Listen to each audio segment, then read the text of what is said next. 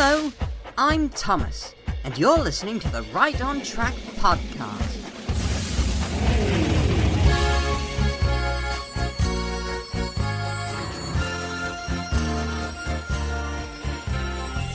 Good morning, good evening, good afternoon, wherever you are. And welcome to episode number 61 of the Right on Track podcast. My name is Em, and I will be your anchor for today's episode. In today's episode, you'll hear from Connor Jonas and Tom Parry in the reviews. Tom Denham goes exploring in Loco Nation. And Lachlan's right at home in the Model Train Corner. First up is the reviews, where Connor and Parry take a look at Series 8 with Thomas and the Tuba and Percy's New Whistle.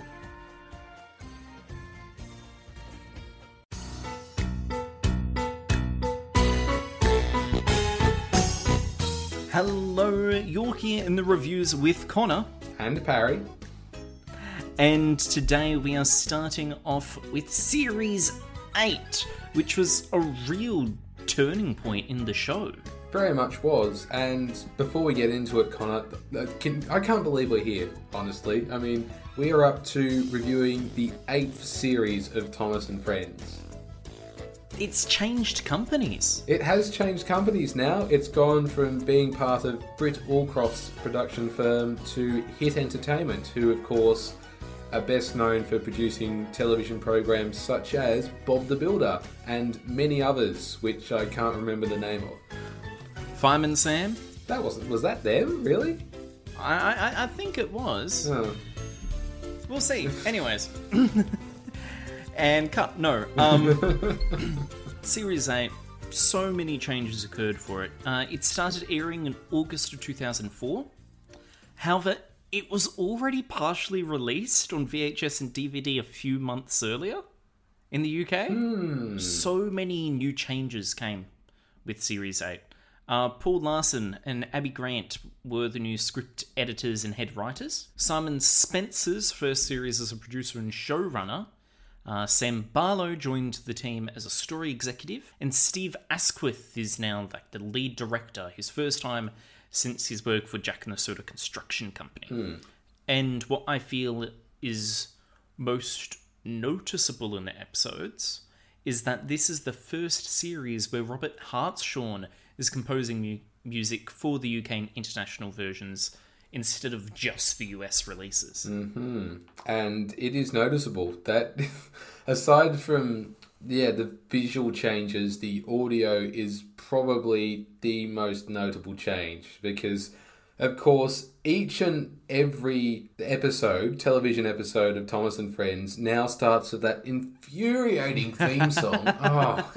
I can only listen to that intro once and then need to skip it each and every time. And it's a very long intro. There's now a new 10-minute runtime for the stories. 7.5 minutes is actual story. The remaining 2.5 minutes is the opening sequence, the credits, and the engine roll call. It's annoying. It's annoying. That's the word I was looking for, Connor. It is annoying. And obnoxious, I would say, as well. Obnoxious? Yeah, that's a good way to put it. Music aside, the new visuals associating it are really beautiful. No, disagree. Hard disagree. No? I think that the set decoration of the earlier series, the David Mittenhelm series, are well above what we're seeing here.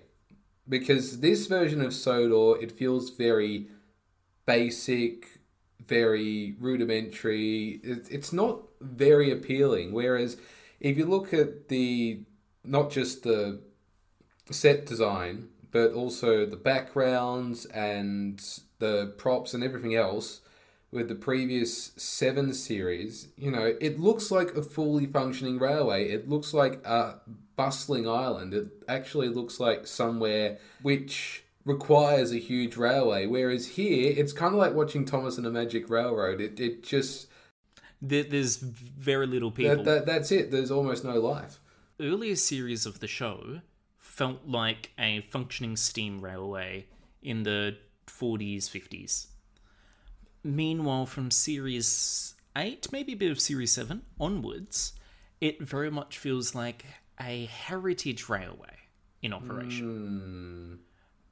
Because whilst there are works going on, it is very picturesque the whole way, and there doesn't seem to be much, I would say, urgency to the trains. It doesn't feel like a business anymore. No, that's very true. I mean, even in the characterization of the engines, they don't seem to be hard workers like they are in, say, Series 5. Like, remember how we were discussing in Series 5 how it felt like the railway was well established and the characters had matured and all that? Yeah.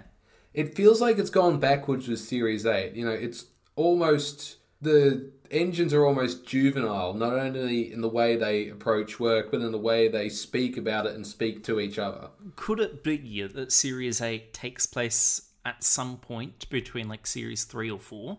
Oh, even earlier than that. Even earlier? Honestly, it feels like, especially, we'll get to this obviously later in the review, but especially when you hear Percy speak, it sounds like he's a new arrival on the railway. That's a fair note. The naive Percy rears its head.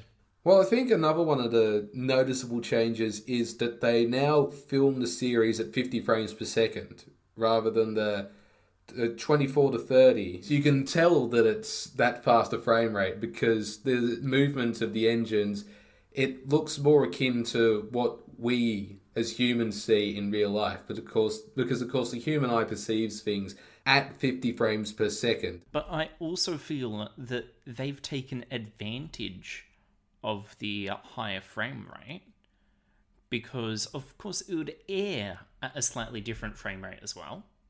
Maybe a bit of a slower one. And they've retaken advantage of it because a lot of the accidents we see are now in slow motion. And on the subject of being slow, like the stories themselves are paced really slowly, and there's a lot of padding. Like, there's a particular scene in one of the future stories we're going to review where Harvey, the crane engine, is leaving a scene, and it sort of lingers on that shot for way longer than it needs to. It's just like, come on, cut, come on, sorry, next scene, come on, we don't need to see this. You know, at times it moves so slowly, like, you know, you feel like you're part of this really dull and dreary parade. Like, I've seen funeral processions that move faster than some of these episodes, right? Fair. I feel an explanation for it would be because of this longer runtime. They were perhaps on the writing table in Series 7, and when they were given the longer runtime, well, now they had to pad these out. I think that's a fair point, Connor. And with that, shall we move on to the review? Yes, indeed we shall. We have discussed anything, so let's move on to our first story of Series 8, which is Thomas and the Tuba. And in the clip you're about to hear, Thomas has just arrived at Maythwaite Station, but he's forgotten one very important passenger. Thomas steamed off to Maythwaite Station, and the brass band assembled on the platform. Suddenly, the band leader cried out. "Where is the tuba player?" he wailed. "We cannot play without him." No one knew where the tuba player was. "I'm sorry, sir," gasped Thomas. "I must have left him behind." First, it was his passengers and his train. Then it was his guard. Now it's a tuba player. Of course, Thomas isn't delivering band members for no reason. It is actually a very special day on Sodor, Parry. It is. It is Lady Hat's birthday, and as we know from Series 5, the characters all take this day very seriously, especially Sir Topham. Yeah, Sir Topham Hatt has spared no expense. Decorations, food, activity, events, including a brass band from the mainland. Parry, would you like to give a brief synopsis as to this episode? I think we've already done it, Connor. I mean, it's simply that Lady Hat's birthday party is happening, and there is going to be a brass band who's playing at her birthday party. And you said they were from the mainland, Connor. Are you sure they're from the mainland? According to the story, Michelangelis, they are from the mainland. Well, that's interesting because they've got SB, those initials written on their cap, so you would assume that stands for Sodor Brass. That is a very good point. And the thing is, we have seen the same brass band members on use before. That we have. That look exactly the same. Could it be that Sodor always just gets the same brass band in over from the mainland each time they need it? And it just so happens that it comes from Splow? Splow? That's not a place, Connor. I'm fairly sure it's or Splow. Slough, I think you're thinking of. No, I'm thinking of the one in Wales that's spelt like Splot. I have no idea what you're talking about. I'm sure if our good friend Matthew Bellis were here, he'd be able to sort us out straight. And hello, Matthew, if you're listening as well. The most basic explanation is that they simply reused the props from the Series 7 story Edward's Brass Band. Yes. So Thomas goes to Knapford Station, he collects the passengers. Well, he thinks he collects all the passengers, but he leaves the tuba player behind, presumably because he's so excited. And then as he gets to Mayfleet, he discovers his mistake, as we heard in the clip, and it's up to him to now retrace his steps and, well, steps figuratively speaking, of course, because he doesn't have feet, and try to locate the tuba player. In the meantime, though, the tuba player is actually taking a ride with a selection of road vehicles, characters we all know and love, in order to make his way back to the party. And the first of those characters, of course, being Bertie the Bus. Bertie the Bus. Now, I wanted to raise this as well before I get back into summarising the story. This was a story that I saw on a Thomas and Friends DVD, All Aboard for the Steam Team, and this was the second story from that set, I believe, and I remember being absolutely gobsmacked when I saw Bertie's eyes move, because this, for me, was the first instance of Bertie's eyes moving. I was like, whoa, how did they do that? I wasn't expecting to see that. The first time we did see the move was in 3 Cheers for Thomas, the last episode of Series 7, the last episode that was reviewed.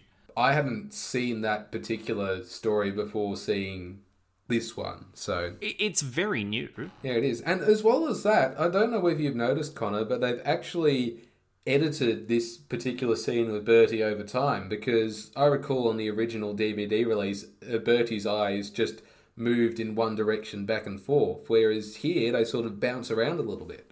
When I say here, I mean in the most recent DVD releases. On the note of editing and filmography, I would say this episode does really well is its camera panning. I think that's a fair assessment. Yeah, the camera work in this is actually pretty neat. When Thomas first rushes back to Knapford to try and find the tuba player, he goes over a bridge, and then the camera pans down to the tuba player at a bus stop, and then Bertie pulling up.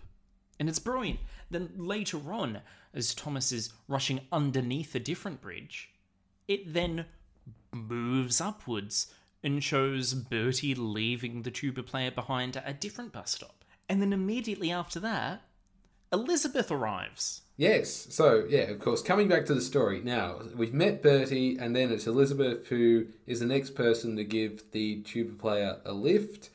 And rather than getting into Elizabeth's cab, he opts to get into the flatbed at the back of her. Well, it's not really a flatbed. What is it? It's like a tippy... Tray cargo area, yeah. Like, I've spoken about occupational health and safety before. But I feel this is taking it a bit too far. He's standing unsecured in the open back of a moving vehicle. Yes, he is. Now, I've been on a farm in the back of a ute, and I can say unequivocally that it is not safe and it is not comfortable to just be standing on the back of a ute. You need some form of support, right? Furthermore, he's playing his tuba in the process. Yeah, like if any normal person were playing their tuba on the back of a ute, they'd be tipping off, I would imagine.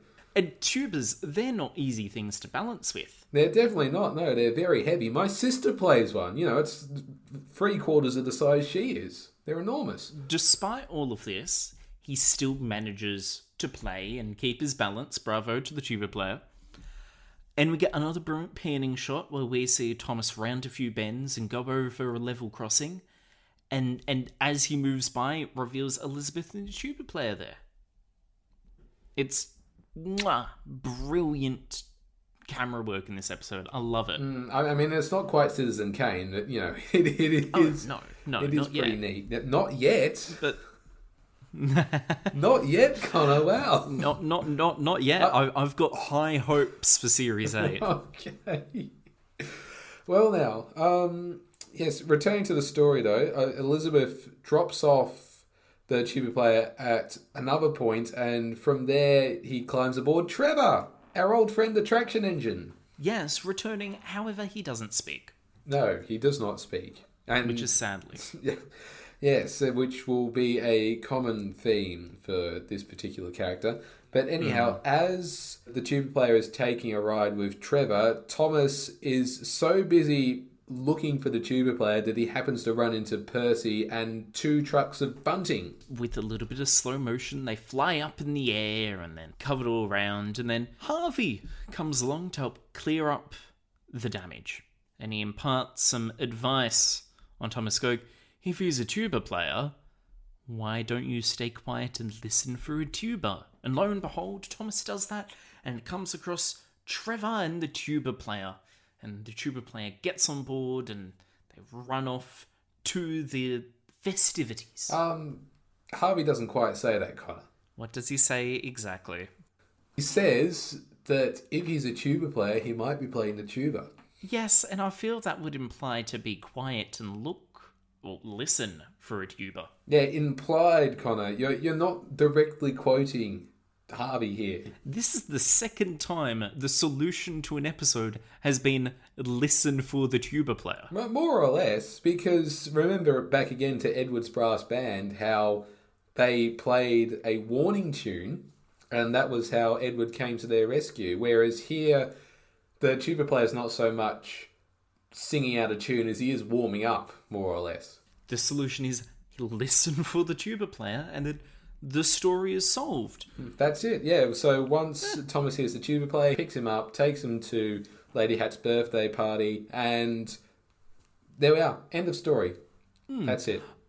I would like to note, though, because this is the first crash we see of Series 8, okay? And it's a pretty good one, I have to admit. Yeah, it's not overly flashy, but it's got just enough slow motion, and the colourful bunting flying everywhere is amazing. And of course you get the destruction of that truck as well. But I feel it's unnecessary. No, I do agree with you there. It's like, why did he need to crash into the truck, and why do we need that extra level of drama? Like, yeah. The only purpose the crash served was for Harvey to give some advice to Thomas. Well, that's a job. This is another one of those Christopher Audrey-isms we see in the television series, right? This was a role which could have belonged to anybody. It didn't need to be Harvey, and there didn't need to be an accident for it to happen. Like, Thomas could have simply stopped at Wellsworth Station, for instance, and talked to Edward, or he could have talked to Percy. He could have talked to literally any other character and said, I can't find the tuba player, and their solution would be, well, if he's a tuba player, wouldn't he be playing the tuba? So listen for a tuba. He could have spoken to Harvey, but without an accident. That as well, yes. But the point I'm making is it didn't need to be Harvey, right? It could have been any character. There's only one explanation for how Thomas and Percy were on the same track going opposite directions. That is... Yes, there is. All together now, people. The Signalman! Yes. As much grief we give the Signalman on Sodor, it is nice to see that it is their incompetence that causes the accidents. It's a nice consistency across the entire era of the show. It's like a security blanket, really. One of the few certainties of life. You know, water is wet, sun rises in the east, Signalman cause all the problems on Sodor. But with all that said and done, I think we should move on to the ratings. You know, it's a pretty tepid Thomas story. I mean, coming off the high the last 7 seasons or so of the program, you know, this feels... I wanted more, Connor, is what I'm saying. I wanted more. And as well as that, I don't think they do enough with the tuba. Every time we hear the tuba play, it's just the tuba player doing scales or, you know, chords or whatever tuba players play. But they could have had some fun with this. Like, whenever there was a gag or a joke or whenever something hilarious happened, they could have used the tuba going, wah, wah, or something like that, you know? As you said, or as we said as well earlier in the review, we've seen this story before, Edward's Brass Band, and it's just a more or less a rehashed version of that. So for me, this one is getting a 3 out of 10. Listen, I'm going to give it the benefit of a doubt this episode because it is sort of the start. It's a new company. This story may have been one that needed to be artificially extended from series 7 episodes. I'm going to give it a 5 out of 10. It has got all the elements of what could be a good story. It just fails to hit the mark on a lot of them. But it really excels at that camera work. There's especially a really good shot when Thomas is looking between the trucks, and the trucks just always like partially obscure him, then open up, then obscure him. They do brilliant camera work, and that creativity is what I'm sort of rewarding it for there. So 5 out of 10 from me. I think I was being a little bit cruel. I'm going to bump mine up to a 4 out of 10. Oh, see? There is a heart. Your heart grew 4 sizes this day, Parry. Yeah, no, actually, you know what? 3.5. 3.5, okay. So let's settle on that, because I'm thinking to myself, yeah, this is not as great as some of the series 1 to 7 stories, but is it better than some of their worst stories? And it's like, you know, I'm kind of in 2 frames of mind here. Which leads us to Percy's new whistle. Well, new whistle, so to speak. So what happens? Yeah, it's not a new whistle. It's his old whistle, but he's having fun with it in a new way. Well, yes. And of course, this episode is called Percy's New Whistle. And in the clip we're about to hear, Percy is dropping off some trucks for our old foes, Harry and Bert. One day, Percy took some trucks to the smelter's yard. He whistled hello to Harry and Bert. But Harry and Bert laughed. "Call that a whistle?" chortled Bert. "Just listen to this. Diesels can do everything better than steamies," they sneered. "My whistle's as good as your horns," puffed Percy crossly. "Just you wait and see." Now, this is actually the first instance of the word steamy in the show. Yes, it is. I wanted to raise this point with you, Connor, because up until now, we've referred to engines like Thomas and Percy and James and so on, referred to as steam engines, and characters such as Boko and Salty referred to simply as diesels. This is the first time that Thomas and co have been given a chummy nickname, shall we say. Yeah, steamies, which is sort of used as a almost derogatory term from the diesels. Yeah, it's kind of disparaging when people like Harry and Bert and later a certain other character say it.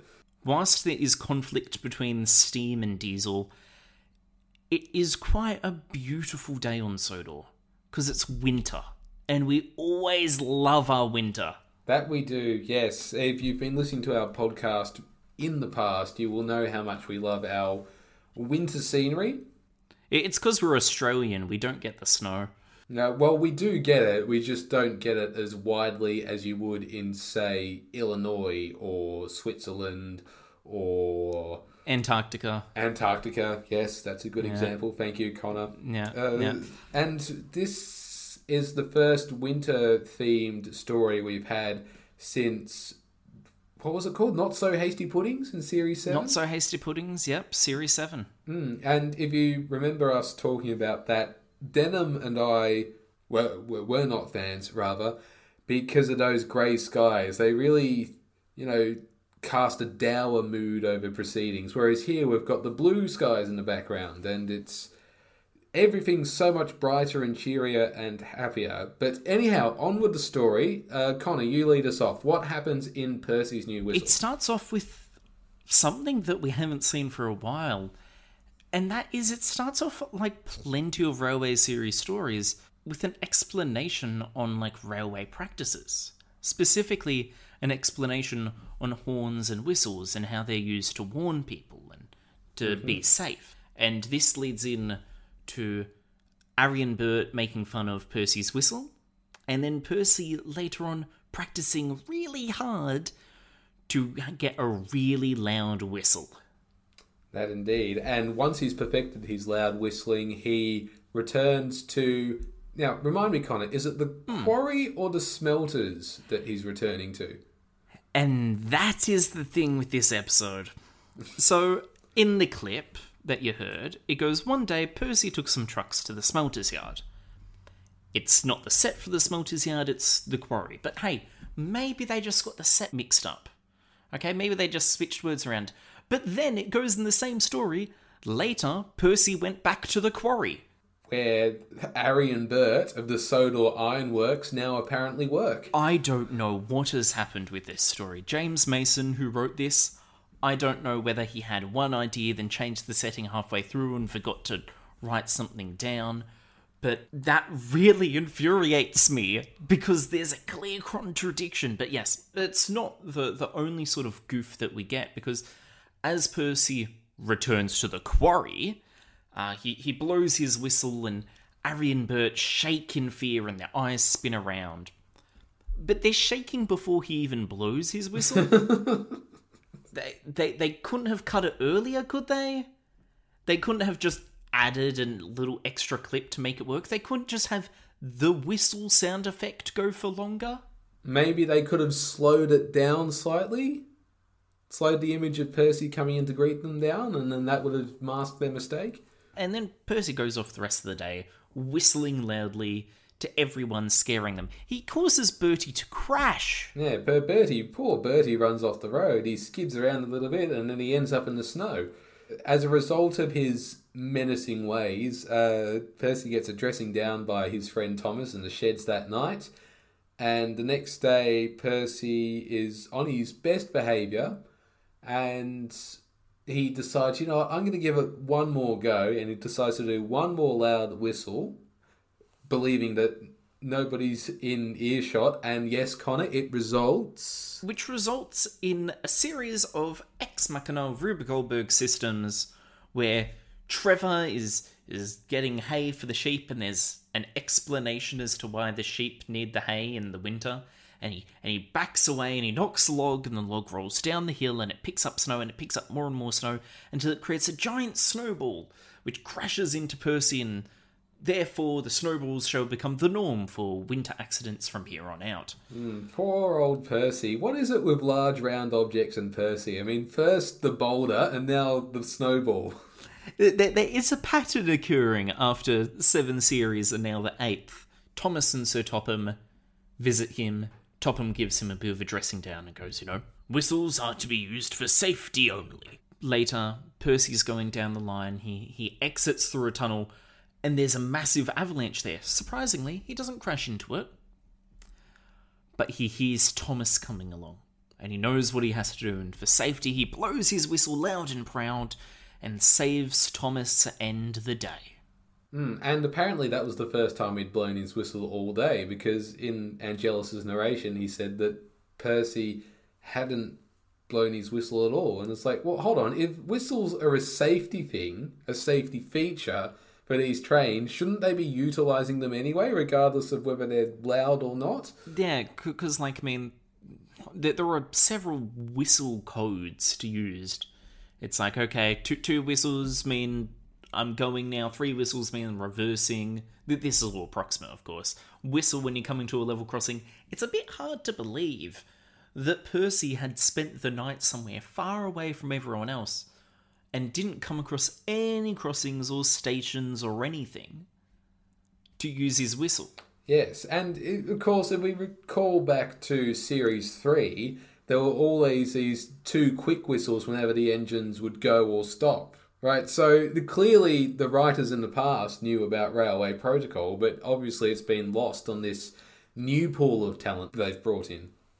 Whilst this episode does have a few editing mistakes and a few questionable story elements, I actually think that this story is really good at taking advantage of the longer runtime. I would agree there, honestly, and I do actually enjoy this story. I mean, it's not perfect. Obviously, there are lots of flaws and errors here and there, but there is an appeal to it, and it's not just a winter setting, right? There's a cheekiness and a naivety, like in a good way, to Percy's character, which again recalls him as he first came to the island, that kind of mentality. But the point is, Connor, that I do really enjoy this story more than probably any other in Series 8, which is a bit of a spoiler. I'm sorry for everyone listening, but yeah, I've got to call it as I see it, and I think Percy's new whistle is probably my favourite of this series. But were it not for those issues such as Quarry or Smelter's Yard, or that weird little bit of editing, or how they seem to have forgotten the importance of whistles and how often they do use them, this episode would be a 10. Okay, well, what are you giving it as of now, Connor? As of now, it's fantastic, but due to those few little qualms about it, I'm going to make it an 8. Okay, then. I'm actually going for a 5. Your favourite episode of Series 8, and it's a 5. Yes. I feel this does not bode well. No, it does not bode well for the remaining, 18 other TV stories that we've got to cover? I've made my points here, why I enjoy it, why I don't enjoy it, but I think the main reason why it's so low is because there's that nostalgia which ties me to the earlier seasons, which I love so much, and I'm still trying to adjust to that new format. It'll probably take me until Series 12, and by that time there will have been changes again, and then I'll have to adjust to those, and then Series 13 will come along and I have to adjust to those changes, and then I don't think I'll truly be satisfied with how this show is produced until Andrew Brenner takes over as showrunner, honestly. So we've got 9 more seasons of Right on Track until that happens, people. That's fine. After that, all engines go. I'm sure we would all be great and cheery for all engines go. Oh yeah, all engines go. Oh, just how we are looking forward to reviewing that. But with that brings us to the end of the reviews for today, where we covered Thomas and the Tuba and Percy's new whistle. That is correct. And in our next episode, I won't be here, but we'll have M taking my place, and they will be reviewing, alongside Connor, Thomas to the Rescue and Henry and the Wishing Tree. So until then, it's bye from me, Parry. And a see you later from Connor.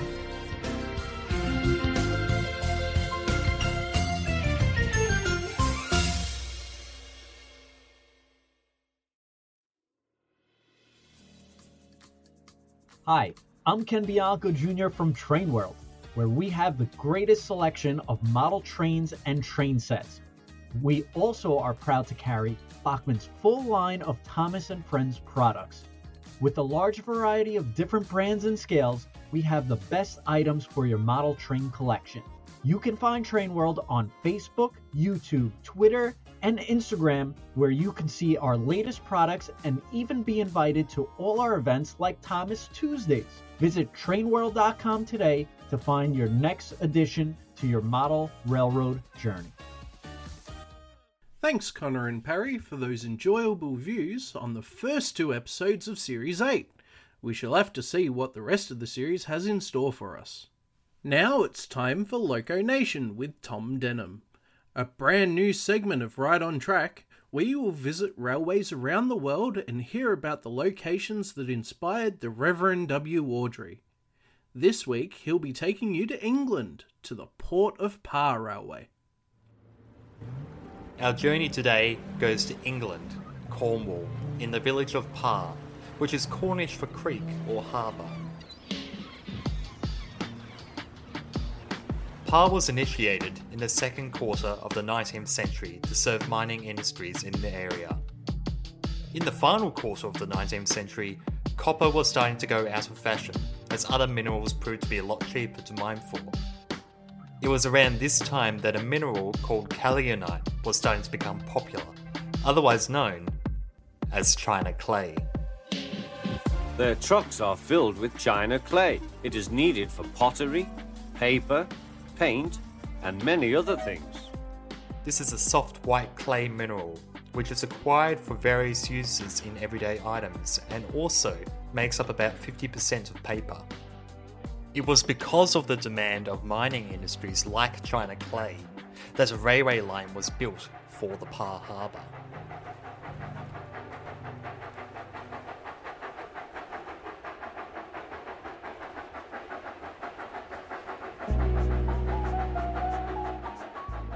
In 1841, Parr saw its happenstance in rail when Joseph Treffry opened a tramway, aptly named Treffry's Tramways. A local landowner and entrepreneur, Treffry built a series of tramways in Cornwall that all serviced the China clay and granite mines. It opened in 1855 and replaced the canal network that was previously there. However, Treffry's tramways were taken over by Cornwall's Mineral Railways in 1874, as they upgraded to using steam locomotives instead of Treffry's horse-drawn vehicles. It was a few years later that a new branch line was built under the Cornish Main Line to service a new China clay processing plant. The line had tight radius curves and only allowed for smaller engines to be able to run on the line. The first locomotive to service the line was a vertical boiler engine that arrived in Parr in 1912. It was taken out of service in 1927 and was replaced by a Sentinel known as Toby. No, not that Toby. It was an 040 wheel-configured vertical boiler engine, but designed and built in a much more sleeker fashion. The remains of the first engine, however, would prove useful in the construction of the third locomotive, which was put together by the harbour staff and fondly known as Punch. W.G. Bagnall delivered a larger 040 ST locomotive, this time with a horizontal boiler, to replace its predecessor 10 years later in 1937. It arrived without a name, but was called Judy, in keeping with the theme of puppets. It wasn't until 1954 that a very similar locomotive would come along, which was named Alfred, after the harbour manager Alfred Truscott, to work alongside Judy.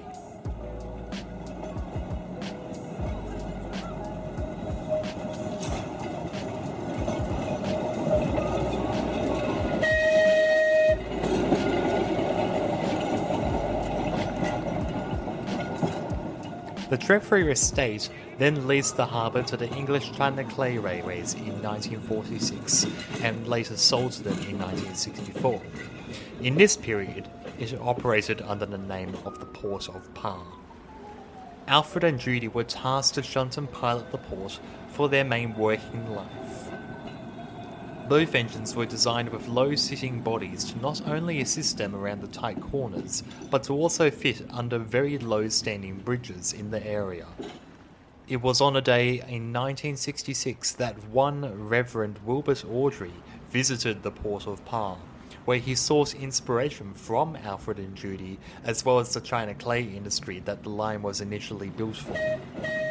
Mainline engines would be published later that year in August and introduce readers to Bill and Ben.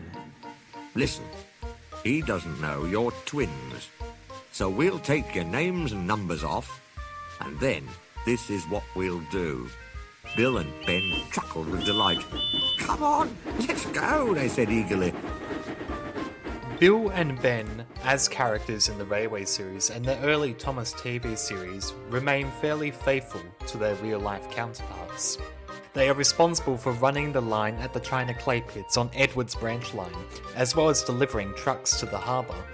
They too also cleverly have their names derived from particular puppets.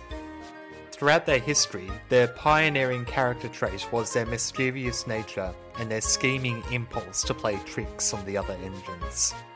Hello, Speedy Wheels. How about a race, Connor? You and me. Maybe if I only used one piston. One piston? Nonsense. You go as fast as you like. You'll be surprised how fast I am. Very surprised. In the Railway series, they have appeared in 3 books, and in the TV series, have been in 41 episodes. Stop! You're making me giddy! The 2 engines gazed at him. Are there 2 of you? Yes, we're twins. I might have known it.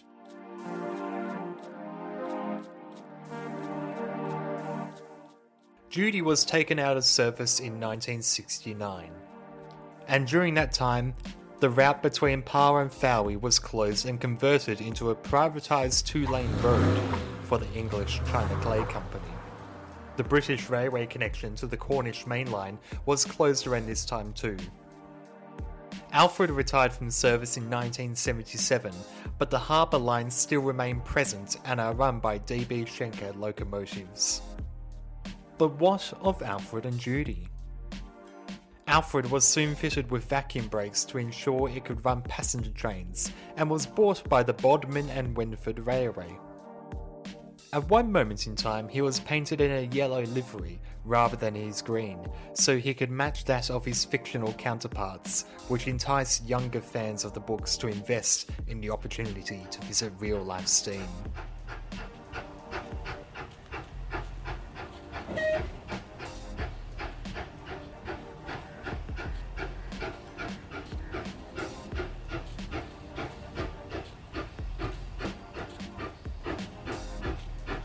Judy was kept in an engine shed for a period of time not long after her retirement, and then became a static display in Devon. It wasn't until 2004 that a heritage lottery fund of £50,000 was invested into a restoration. After many hours of labour in October 2008, she was able to move on her own steam again.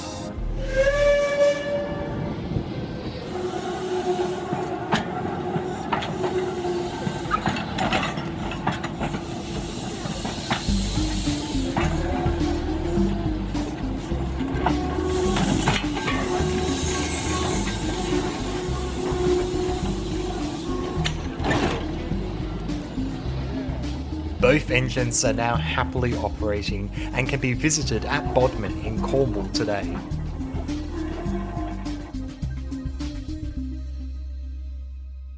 If you would like to find out more about Alfred and Judy, or the operation of the Bodmin and Wenford Railway, you can visit bodminrailway.co.uk.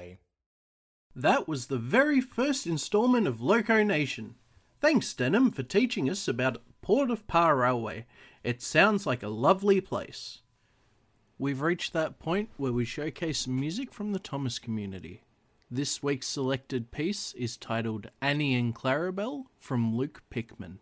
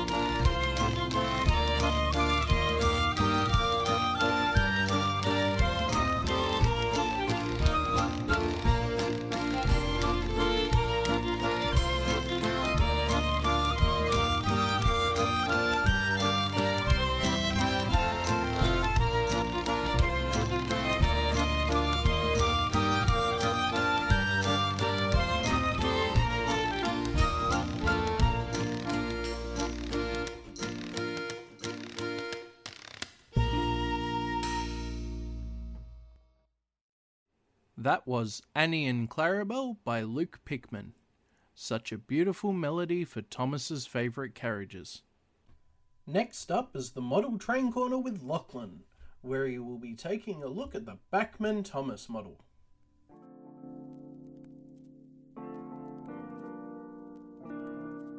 Hello everyone, I'm Lachlan. I am going to be your resident model railway enthusiast, tip giver, and other things, I guess. We're going to be looking at a very special model to start off with. But before we get into that, I might give you a little bit of an introduction into who I am and how I've come to be on the podcast with Tom, Parry, Tom Denham, and Connor. So like many people, and including probably all the hosts on this podcast, my love of trains started with Thomas the Tank Engine.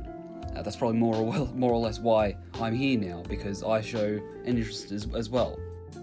It wasn't until my early teens that I had interest in model trains. I suppose a little bit earlier than that, because I think it was for my 7th birthday I received an American lifelike train for my 7th birthday, I think, and then another one later that Christmas, if I remember correctly. Much later in life, I did end up collecting a lot more, and I have quite a big collection. We'll touch on all of that, hopefully, all throughout this segment podcast series. To start off with, I think the first thing we should review together should be Thomas the Tank Engine from Bachmann. Thomas was a tank engine who lived at a big station. It looks almost identical to the one you will see in the TV series. Something that is quite interesting about the Bachmann one is that they are based on the actual TV series models, whereas compared to Hornby, which we might also touch on later, they were based either on the Reverend Wilbert Awdry's models that he used for his Farquhar layout, and also the tooling that Hornby had at the time. Say, for example, with Thomas as the E2, they had an E2 but without the extended side tanks. Looking at the model I have isn't just straight out of the box. I have altered this a little bit, so take this as you will. The Thomas model itself, it looks very nice. I remember it was shiny once. It comes like with gloss paint, but I've gone over that with a dull coat to make it look a little bit more accurate to, I think, with some of the later seasons where they looked a bit more dull rather than glossy. Thomas's face, unfortunately, isn't all that accurate, but I think it was based on some of the early 2000s or even the late 90s artwork you see on like packaging and whatnot. The wooden railway logo comes to mind. For me, however, I've ordered T-Doc faces from Shapeways and painted them up, and they look quite nice. I've kept the eye mechanism in, but I've removed the gears that the eyes can't move. Yes, that's another thing as well. The eyes can move side to side. So I left the eye mech in so that the eyes could be held there. Unfortunately, it's probably not any fault of the model, it's probably more the face mold, but there's a gap between the smoke box and the face. I suppose we could start off with the buffer beam. I've changed the buffers on this Thomas, but the buffers that came with it looked a little bit cheap.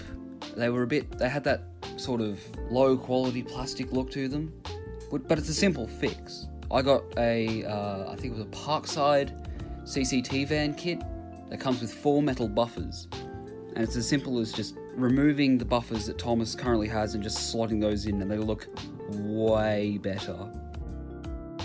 He was a fussy little engine, always pulling coaches about, ready for the big engines to take out on long journeys. And when trains came in and the people had got out, he would pull the empty coaches away so that the big engines could go and rest. He had 6 small wheels, a short stumpy funnel, a short stumpy boiler, and a short stumpy dome. He does have a great big black hook too, which I have seen people change out for more smaller and more finessed hooks, even with chains, which look very nice, which I'm still yet to do. Going up above his buffer beam, he does have a really big, chunky headlamp. I think one day I want to change this out and wire it up so that it's a working headlamp. I think that'd be cool. The lamp irons as well are quite thick and chunky. I suppose because this is a toy, some things need to be thicker than real-life models so that they don't break as easy. If we move to the splashes on each side, there's a great big... if you look at Thomas himself, between the extended tank and the splasher, there's a void. This void is somewhat filled in on the Bachmann toy. For reasons unknown, I'm not quite sure why. It could be quite easy just to paint it black and pretend it's not there, or I've seen people actually get there and cut it out and then fill it all back in so it looks a bit better. There are also shells just on their own without that sort of gap filled in that you can buy on Shapeways, I think. The boiler and the side tanks are done very nicely. The paint is very well applied, although I do recommend giving it a spray coat of either gloss or matte coat to seal all that in, because they can chip off quite easily. This is not my first rodeo with a Bachmann Thomas. The gold whistles do have a bit of flashing around them, but I think they look quite nice. The whole cab assembly is slot into the top. You can pull it out and then that shows you all the wiring and the PCB board. Interestingly, with this one, I got the DCC version. So he's DCC fitted with an 18-pin decoder. And I've taken him to the club, and all the people there often enjoy seeing Thomas running around the layout. Going back to the windows, they're all filled in, which is somewhat accurate to the show, but some people have drilled those out and made it so you can see through it, which I think is quite nice. Moving on to the bunker then, the coal looks quite nice. That could probably be unchanged. You don't need to modify that at all or anything. The windows at the back are half covered by the coal, which is a nice touch, I think. He doesn't have this lining on the back of the bunker. This was, I think this is like after season 6 or after Thomas and the Magic Railroad, he unfortunately lost that lining on the back of his bunker. He does have a nice headlamp on the back though. It's not red, showing the rear end of any sort of vehicle. The running board is done quite well. Like I said, it's accurate to the TV series, so that means that the front buffer beam is lower than the back buffer beam. I believe that was due to the accident Thomas had in the Railway series, where he crashes into the station master's house. Just look what you've done to our breakfast. The wheels on the Bachmann Thomas are quite nice. They are a bit glossy. I could go over that again with the matte coat. The coupling rods are a bit chunky though, but like I said, this is supposed to be aimed at children, and children probably can't deal with smaller details, but that's a compromise I don't mind nonetheless. The couplings on it are the large D-shaped tension lock couplers. I don't know how you can fit these out for like a NEM pocket at all, but it might be possible. All in all, Thomas, yes, he's a very handsome looking model. I do quite enjoy sitting him on my shelf and looking at him sometimes. Sometimes I just sit him on my desk and I'll, I might add a detail here or there that I might have forgotten to add, or I'll look at pictures and whatnot and see how accurate the model actually is to the model used in the TV series. I can highly recommend this model to anyone who's either just starting out or even the most experienced modeler. You can't do model trains without having Thomas the Tank Engine. It's literally a must, whether that be for yourself or your young kids. I've heard stories from my friends at the club that say, yeah, they bought Thomas the Tank Engine for their grandkids or something, which is very, very wholesome to hear. He runs quite well too. He runs very smoothly for a sort of cheapish model, but also not.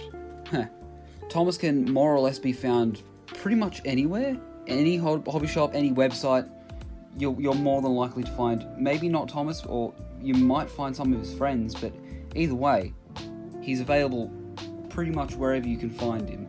Thomas does come in sets as well, which might be more recommended for people who are just starting to get into a hobby like this. It comes with like an oval of track. I know it comes with Annie and Clarabelle as well. I might do a separate review on both of them and discuss some of the modifications I've made. Here's a hint. I put a speaker in Clarabelle so she can play music. But what else do I say about Thomas the Tank Engine? He's a very striking, very handsome model. He could probably add colour to any sort of layout. And I think with that, we'll finish it there. Bachmann Thomas the Tank Engine.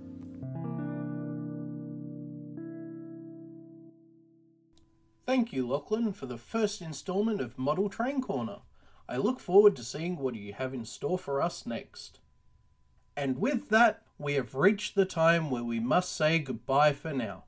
We really hope you enjoyed episode 61 of the Right on Track podcast. You've been listening to Right on Track. This podcast was hosted by Connor Jonas, Tom Parry, Lachlan Kyle, M. Taylor, and Tom Denham. The audio producers for this podcast were Jason Evans, Harry Hughes, Ashley DeGroot, and Frederick French Pounce. The supervising producers are Connor Jonas and Tom Parry. The executive producer is Tom Denham.